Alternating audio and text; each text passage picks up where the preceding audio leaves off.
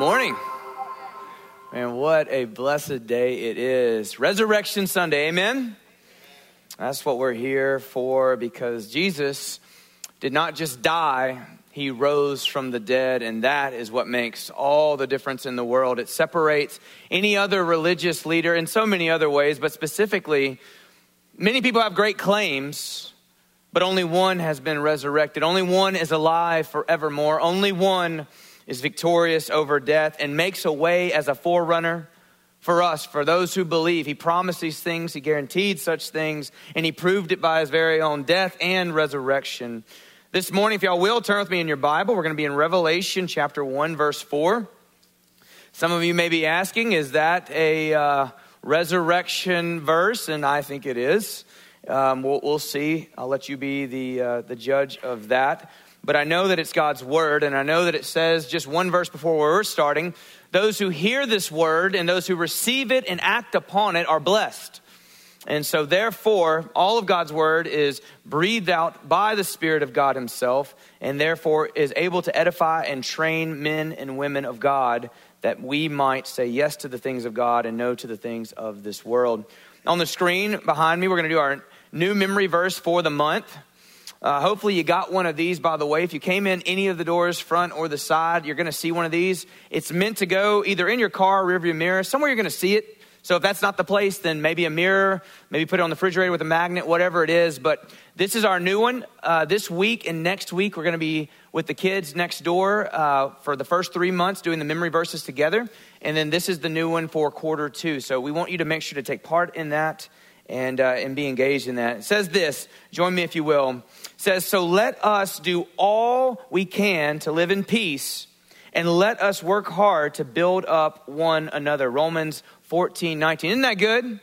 Let us seek to live in peace with other people. Now, in a world that's filled with so much that's not peaceful, it can at times become arduous or very difficult, especially if we're not filling ourselves with what? With the very Spirit of God, with the Word of God. And so it's really important that we do that. Resurrection Sunday is huge, right? It's huge for the church. Maybe for many of you, this is a very special Sunday. Maybe not only for a tradition that you've always gone to church, you always have dressed up. I know some people are saying, yeah, this is the Sunday we get pictures. And as you'll notice in the front and outside as well, there's plenty of spots for that. But why do we meet even on Sundays in general in the first place? You know, a lot of people say, well, it's the Sabbath. Sunday's not the Sabbath day. Saturday's the Sabbath day. Sunday's not that. And if you were a Jew, you know, you will worship on the Sabbath day. Why, as Christians, and again, the early church, the very original, right, the very beginning of it, they were all Jews, right? And so why did they all of a sudden start worshiping on a Sunday? And the answer is because Jesus rose from the grave, rose from the dead on the what? On the first day of the week, on Sunday, and therefore they began to worship and have services and come together so that they might share the word of God, lift one another up, edify one another. That is what happened when it became on Sundays, and that's what's happened throughout church history, and that's why such a magnificent change has occurred, because for them, you got to realize they're coming from a Jewish background. To change the days in which they were to worship was a huge deal to them. To be baptized in the name of Jesus was a massive deal for them. And so when we think about the resurrection, we've got to think about what it's done. I mean, the very same, remember Peter, the very same people who said, you know, I'm going to be with you no matter where you go, no matter what happens to you, I'll never leave you. Well, what did Peter do?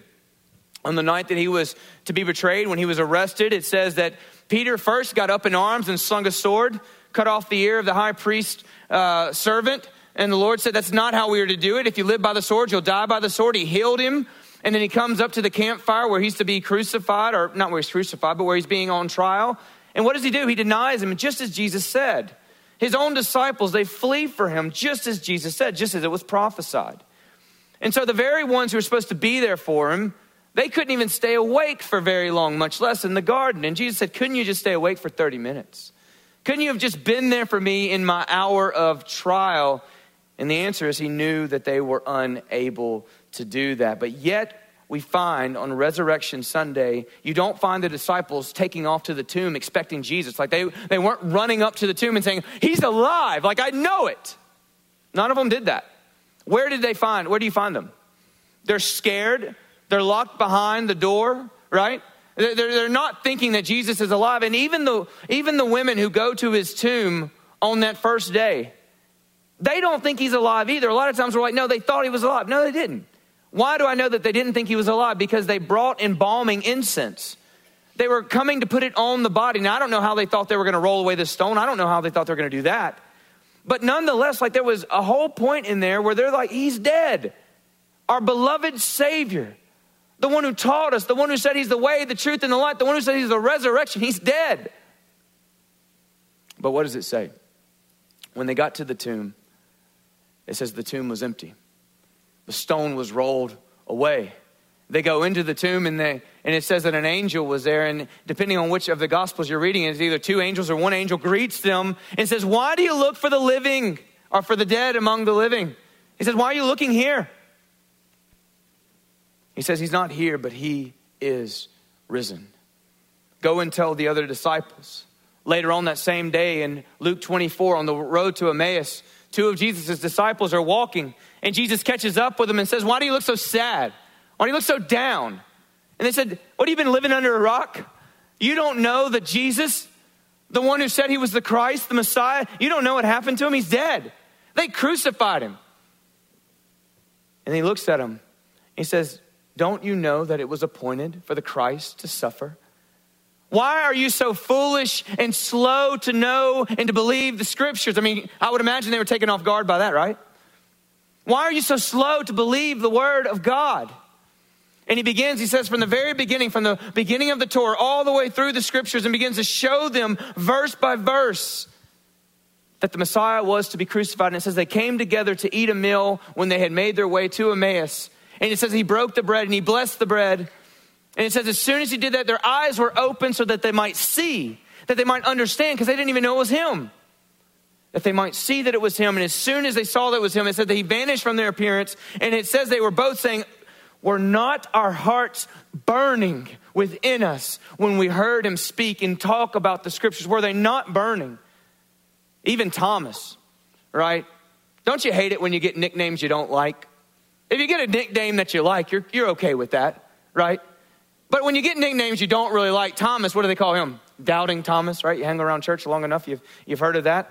I mean, that's 2,000 years ago, people. Like, give him a break, right? How many of y'all want to be known for one thing? Some of you are like, well, I didn't make up the name. I just call him for what he's called. Thomas said this. He wasn't there when Jesus first appeared to them. And he said, unless I see and put my fingers into his hands, unless I put my hand into his side, unless I can see him, I'm not going to believe this. 7 days later, it says that Jesus appeared to Thomas. And Thomas did the one thing a Jewish person who was religious would never do. Unless it was God in the presence, unless it was God in the flesh. Jesus appeared to Thomas among the others and said this, no longer doubt, but believe. Put your fingers into my hand and put your hand into my side. And Thomas says these words, my Lord and my God, speaking to the person of Jesus Christ. In 1 Corinthians chapter 15, it says that Jesus appeared to more than 500 people at one time. This is not an evidence issue. For the unbelievers out there and for the atheists and for the agnostics and whoever you may be, it's not wrong to have questions. It's not wrong necessarily to have doubts, especially when you're coming along the way. But when it comes down to evidence in history, it's there. It's there. These people who were scared to death changed the world with the message of the gospel, and they were not only willing to suffer, they were willing to be crushed and to be crucified and to have their head chopped off. Like they all died a gruesome death except John. And by this point in time when John is writing the revelation here, he's on the island of Patmos, as we're about to read, and he's exiled there. When he's supposed to be living his retirement, enjoying himself, he's had a hard life. He's lived for Jesus. He's witnessed for Jesus.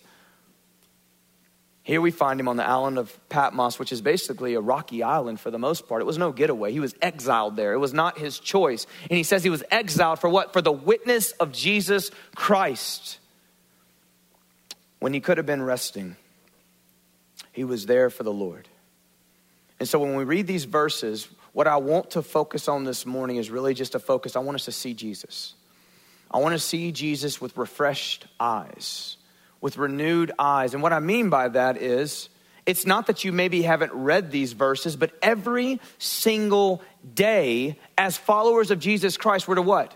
We're to gaze upon the beauty of the Lord. We're to stare into his glorious presence so that we might be changed from one degree of glory to another. You're like, how do you do it? We'll get there in a second. But we're to be in his presence. And the more that we're in his presence, the more that we become like him. And the more that we become like him, the more that we shine forth light into a dark world. And the more that we change the world and change the culture around us, then we being changed to look just like everyone else. And so we start in Revelation 1 verse 4. It says, John to the 7 churches that are in Asia. Grace to you and peace from him who was, who is, and who was, and who is to come. And from the 7 spirits who are before the throne. And from Jesus Christ, the faithful witness, the firstborn of the dead, the ruler of the kings of the earth. To him who loves us and freed us from our sins by his blood. And made us a kingdom, priest to his God and Father. To him be glory and dominion forever and ever. Amen. Behold, he is coming on the clouds, and every eye will see him, and even those who pierced him, and all the tribes of the earth will wail on account of him. Even so, amen. I am the Alpha and the Omega, says the Lord God, who is and who was and who is to come, the Almighty. I, John, your brother and partner in the tribulation and the kingdom and the patient endurance that are in Jesus, was on the island called Patmos on account of the word of God and the testimony of Jesus. I was in the Spirit on the Lord's day, and I heard behind me a loud voice like a trumpet saying, write what you see in a book and send it to the 7 churches, to Ephesus, to Smyrna, to Pergama, to Thyatira, to Sardis, to Philadelphia, and to Laodicea. Then I turned to see the voice that was speaking to me, and on turning I saw 7 golden lampstands. And in the midst of the lampstands, one like a son of man, clothed with a long robe and with a golden sash around his chest. The hairs of his head were white like white wool, like snow. His eyes were like flames of fire. His feet were like burnished bronze refined in a furnace. His voice was like the roar of many waters. In his right hand he held the 7 stars. From his mouth came a sharp 2-edged sword, and his face was like the sun shining in full strength. When I saw him, I fell at his feet as though dead. But he laid his right hand on me, saying, fear not. I am the first and the last and the living one. I died, and behold, I am alive forevermore, and I have the keys of death and Hades. And that is the word of the Lord this morning. He is the one who died and who is what? Alive forevermore. We see it again, the language again, who is and who was and who is to come. We see language that's being applied to Jesus. It's the very same language used in the Old Testament of Yahweh. It's the same language used in Isaiah 41 verse 6. It's the same language used all throughout the scriptures about Jesus. And so number one, if you're taking notes, you got worship guides hopefully at the doors when you came in. Number one is this: we desperately need to see our glorious Savior and King. We need to see him. We need to see him. We need to have a revelation like or similar, if you will, to John. And you're like, you mean we need to be exiled? No, not necessarily. What I'm getting at is we need to be in intimate and close proximity to our Lord and Savior that we might become more like him. I use the word in the point there to see on purpose. I'm not specifically saying that we will see him with our physical, literal eyes. I do believe the day is coming that we will. Amen. He said he's coming back again. He said he's not going to leave us as orphans. He says he's going to prepare a place for us. He promises a new heavens and a new earth. Like if he said these things, and if he promised the things before and he accomplished them, why not those? Is it too much? And the answer is absolutely not. If God will give us his son, why will he not give us everything else? Why? And the answer is he absolutely will, and he does.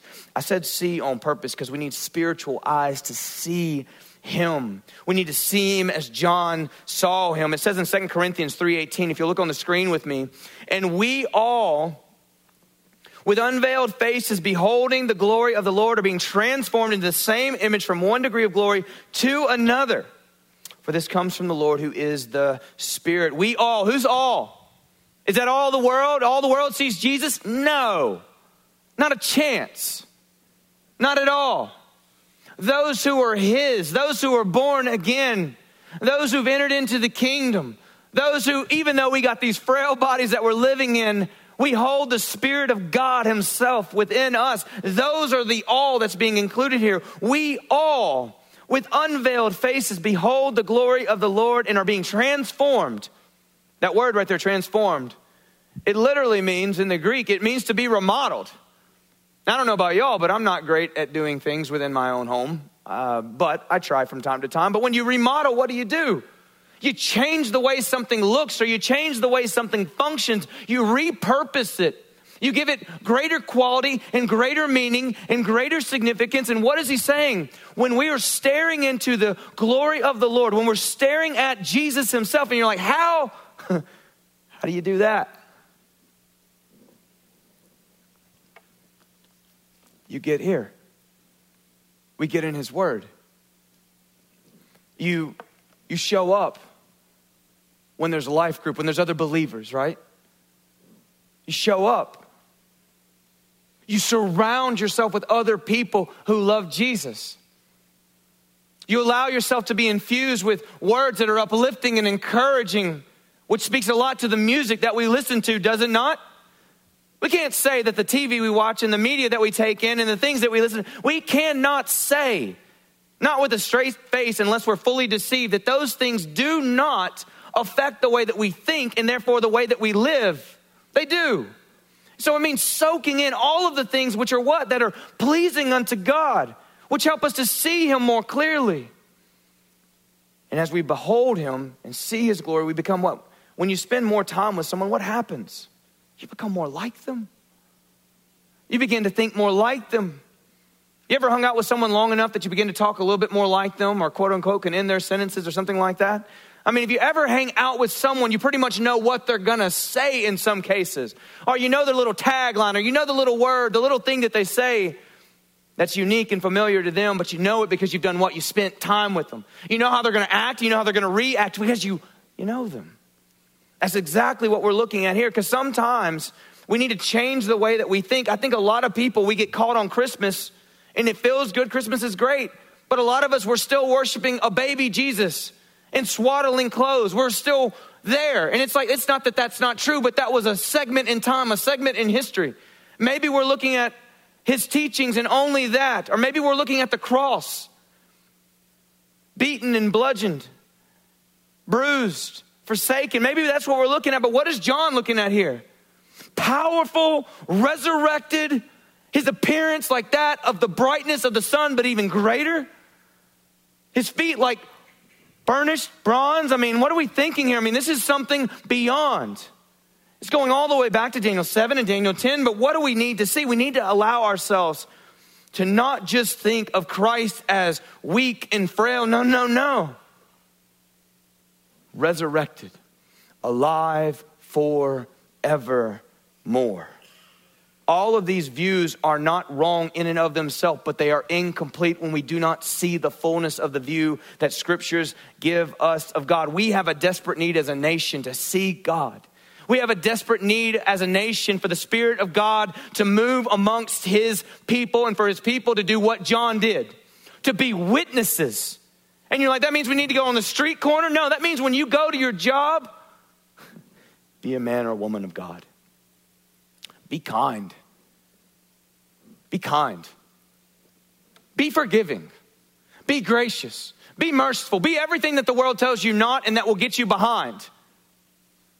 Because in God's economy, it gets you only ahead. It only gets you closer.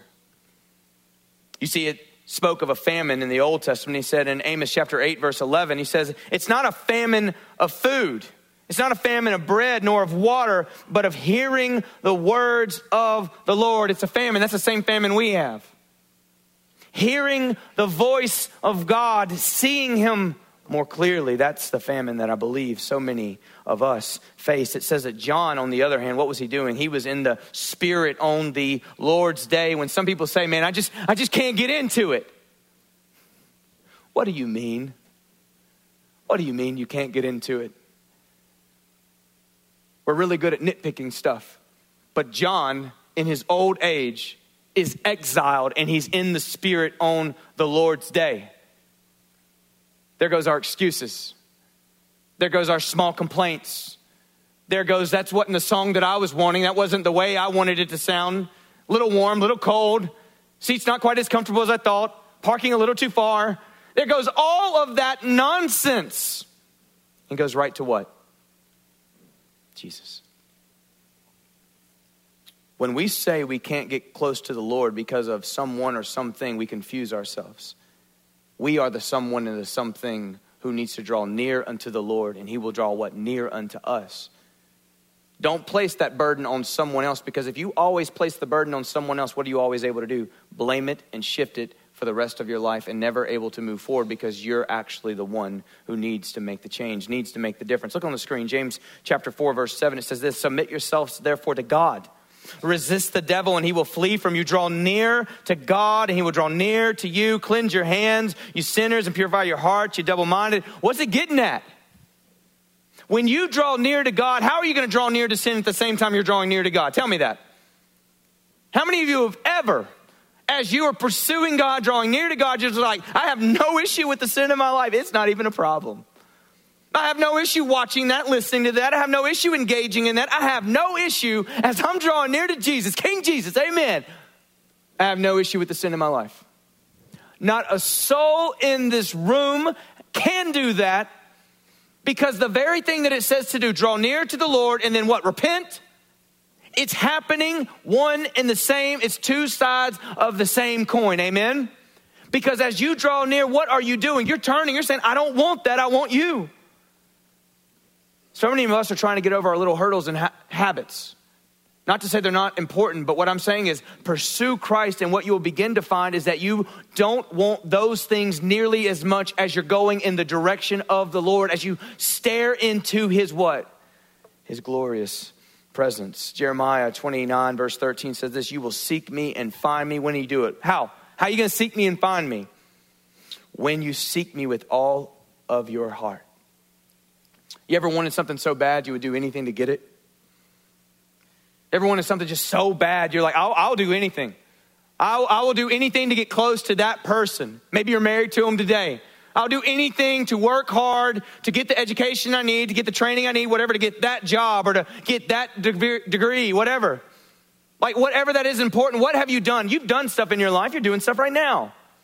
You got goals. Some of you over here saying, I'm saving for retirement. I'm passing up a lot of the things that my peers are going after because I want to be able to live like no one else when I'm in my 50s, 60s, whatever. I'm doing some of those things. You're making what? Sacrifices so that you can get what you truly desire. He says, you will find me when you what? When you elevate me in your desire list. When you seek me with all your heart. Many of us, we have no issue sacrificing things. It's just in many cases, we're not sacrificing for the right thing. Knowing, seek first the kingdom of God and his righteousness. And then all these other things, these trinkets, they'll find their place. Seek God. Whether you're 12 or whether you're 72, seek God. Pursue God. Go after him. So what did he see in this vision? He saw this just an amazing vision of the Lord. Look at verse 13 if you got your Bible open with me. He says, in the midst of the lampstands, I saw one like the Son of Man, clothed with a long robe and a golden sash around his chest. That's a picture of the high priest, right? It's giving you an idea of the high priest from the Old Testament. His hair on his head was white, like white wool, like snow. His eyes were like flames of fire. That's Daniel 7 and Daniel 10, when the Son of Man is approaching what? The Ancient of Days. It describes one who is of great dignity and great worth. In his eyes, what's fire? What's fire do? It burns away that which is what? Corrupt, and leaves only that which is pure. It is penetrating, and that's exactly what Jesus does. He penetrates into our hearts, into our lives, and he doesn't leave us as we are. He helps us to become as we should be. And that's good news. And you're like, but it hurts. Would you rather temporal pain for eternal gain and glory, or things to go so smooth where nothing ever bothers you? Sin never even comes into your mind. Every bit of your life is based on what's convenient at the moment, and yet we live this life for how many ever years we're allotted, and then spend the rest of eternity separated from God Is that what you would prefer? And the answer is of course not. Of course not. The reason Jesus came is so that he might give us life. The reason Jesus came is not to condemn, but to set you free. He died for your sins so that you might not live in them any longer. He goes onto his feet. It's like head to toe. I'm describing the appearance that I saw. And I don't know about you, but when you see something that is beyond description, you just begin to use words like white wool, like snow. His eyes were like a flame of fire, like burnished bronze. What does that mean? It means I'm just doing the best I can. You ever seen something really, really amazing? And you're just like, I don't know how to put it into words. Yeah, better yet, you ever taken pictures on a cool vacation? And then you show somebody the pictures, and then they're like, that's pretty cool. And you're like, no.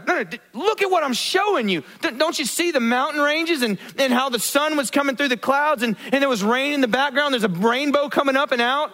Or maybe you're on the ocean or something like that, and you're just seeing all these things. I mean, it just blows your mind, but the picture does it what? No justice. That's what John's doing. He's like, I'm just trying my best to tell you what I saw. To tell you what I saw. His voice was like the roar of many waters. The first time you hear his voice is like a trumpet that goes all the way back to Mount Sinai, right? You ever had someone scare you before? We love to play a few pranks here. They're always clean. We seek to make them godly pranks within the church staff. It's because it's important. But the other day, Trent was hard at work, and I wasn't. For the moment.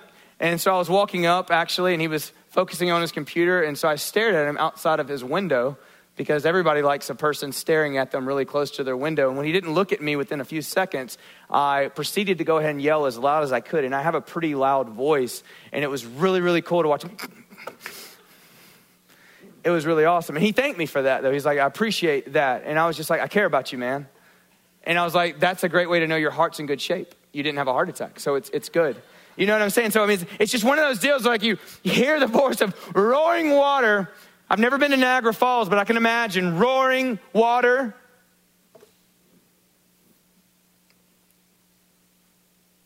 What does John do in response to this? He falls as a dead man. He falls out. Like he's not just like trying to fake that. He's literally, falls. He falls down like a dead man. And what does Jesus do? Get up. You're on the island. Get up. We got work to do. Nope. Jesus goes over to him, and it says he puts his right hand on his shoulder. Puts his right hand on his shoulder, and he says to him, fear not. He says, fear not, for I'm the first and the last and the living one. I want you to think for just a moment. John is the same one who said in his gospel, I'm the one that Jesus loved. You know, that's the thing about what God does. That's the thing about Jesus. Like when you're in close relationship with the Lord, like you're like, I'm number one. Like I'm not better than anybody else, but I got this special relationship with the Lord. Like he loves me. I'm his beloved. I love him. He loves me. We're close. Like if you got a good relationship with Jesus, you will think in some form or fashion, like I know he loves me. I love him. He loves me. We're close. That's exactly how John wrote. He's like, I'm the one Jesus loves. This is the same one who all of his friends, they're dead. He's still got other friends, but all the original disciples, dead. He is the last one. All of them have had horrendous deaths, and now he's exiled because he what? He will not stop talking, preaching, proclaiming the truth of Jesus Christ resurrected from the dead. He won't stop. So he's exiled in his old age. He sees this vision of Jesus himself. I mean, think about this. From the time of Jesus' ministry to now, this is around 90 AD roughly. This is almost 60 years. 60 years. How many of y'all, no need to raise hands, have lost someone you love and would love just for a moment, a love for just a moment for them to come back and to give you a hug, to give you a word? Maybe it's just to put their hand on you. I mean, can you imagine the flood of emotions that comes over John at this moment? I'm just trying to fill in the blanks. If you're not reading the Bible kind of like this, we need to spend a little bit more time, because as soon as his hand was put on him, all I can think about is, man, that's the same one I spent time with around all those campfires at night. That's the same one that I laid my head back on when we took of the Lord's Supper that night. I laid my head back on him. That's the same one who has loved me, embraced me, spoken with me, corrected me. That's the same one who called me and my brother and said, join me, and well, I'm going to make you fishers of men. That's the same one. That's the same one my brother, speaking for John over here, it's the same one my brother was killed for. It's the same one James, Peter, Nathaniel. That's the same one Luke. That's the same one Paul. He's the same one. And he put his hand on him. He says, fear not. I'm with you. I'm not dead. I'm alive. Because I live, you can also live. And this leads me to my second point here. We also, number two, is we need to feel his presence and hear his voice. We hear his voice, but we need to feel his presence. It's all those, John 10, who are my sheep. They're going to hear my voice and they're going to know it's me. They're going to hear me and they're going to know it's me. And those who aren't, those who are false teachers, are going to run from them, but they'll run to me. When they hear my voice, they'll run to me. We also need to feel his presence and hear his voice. We need this in our lives. Remember the woman who had the issue of blood for 12 years? Remember her? Like, she needed something more than what the doctor said. She spent all the money she had. 12 years.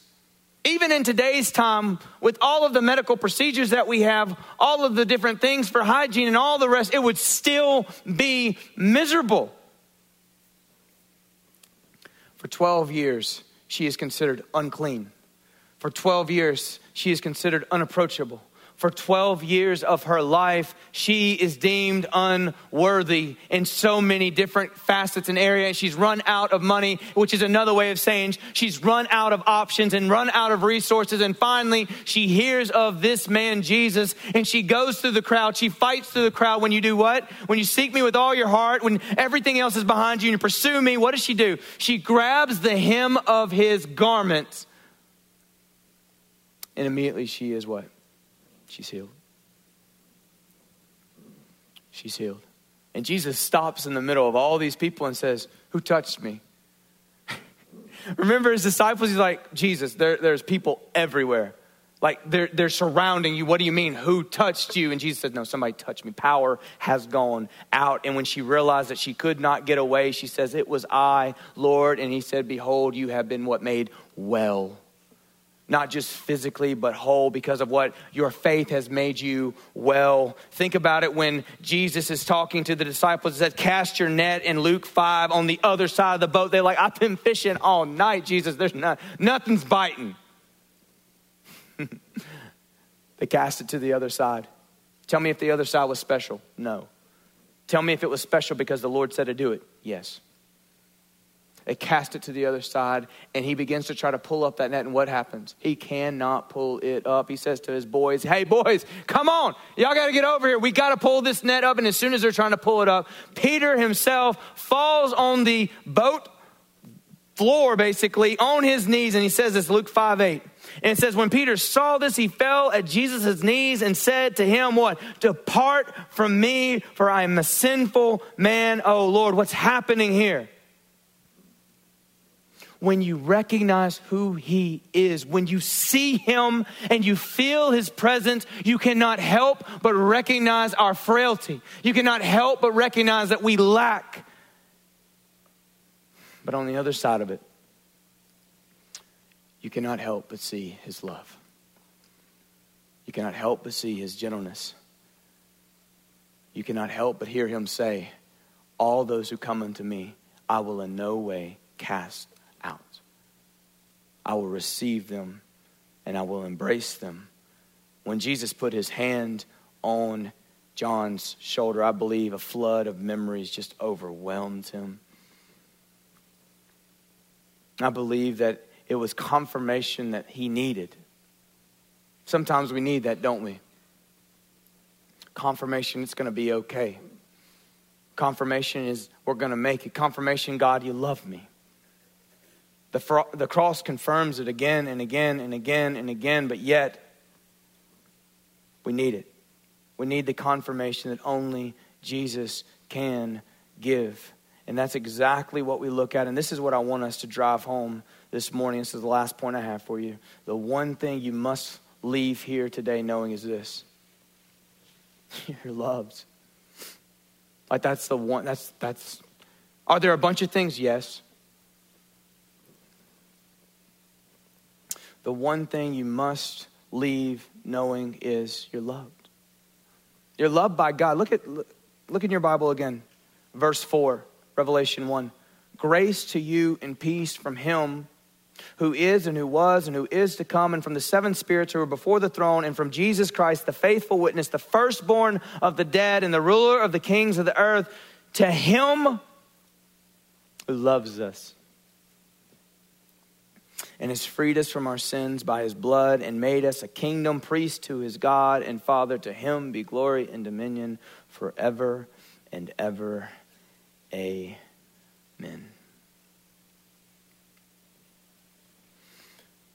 Man, when you're loved,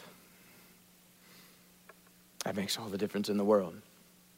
But when you're loved by someone who actually knows you intimately, perfectly, and chose you, and chose to love you, man, that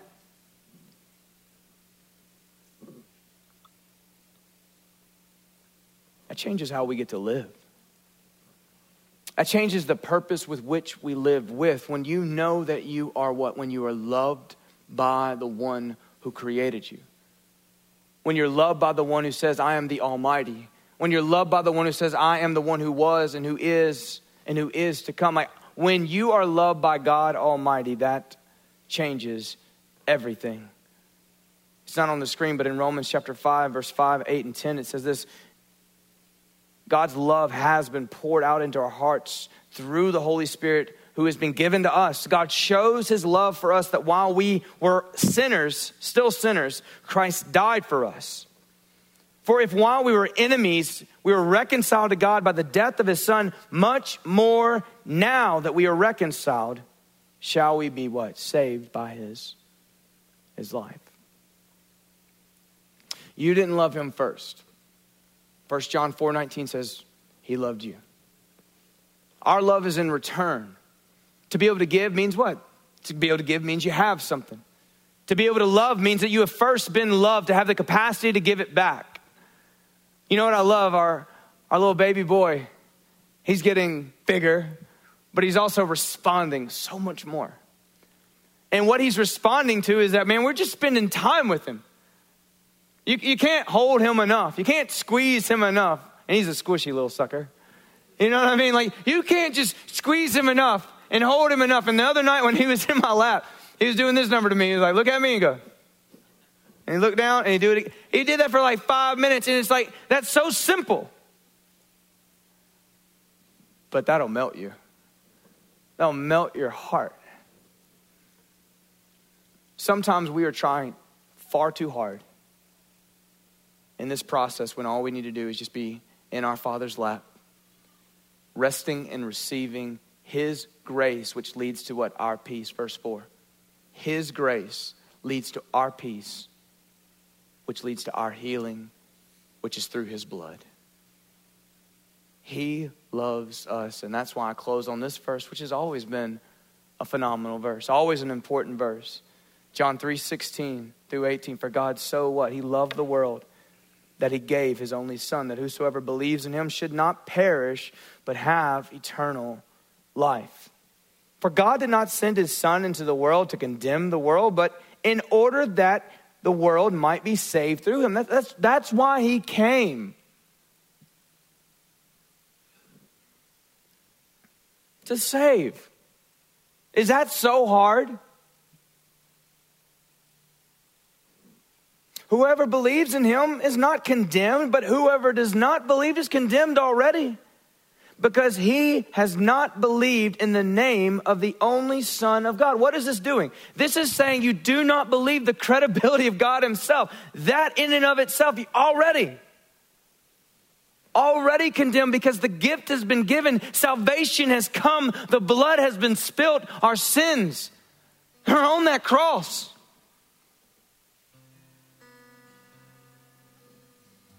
What more? What more are you looking for? For you who are watching, what more? What are we looking for? What are you missing in this equation?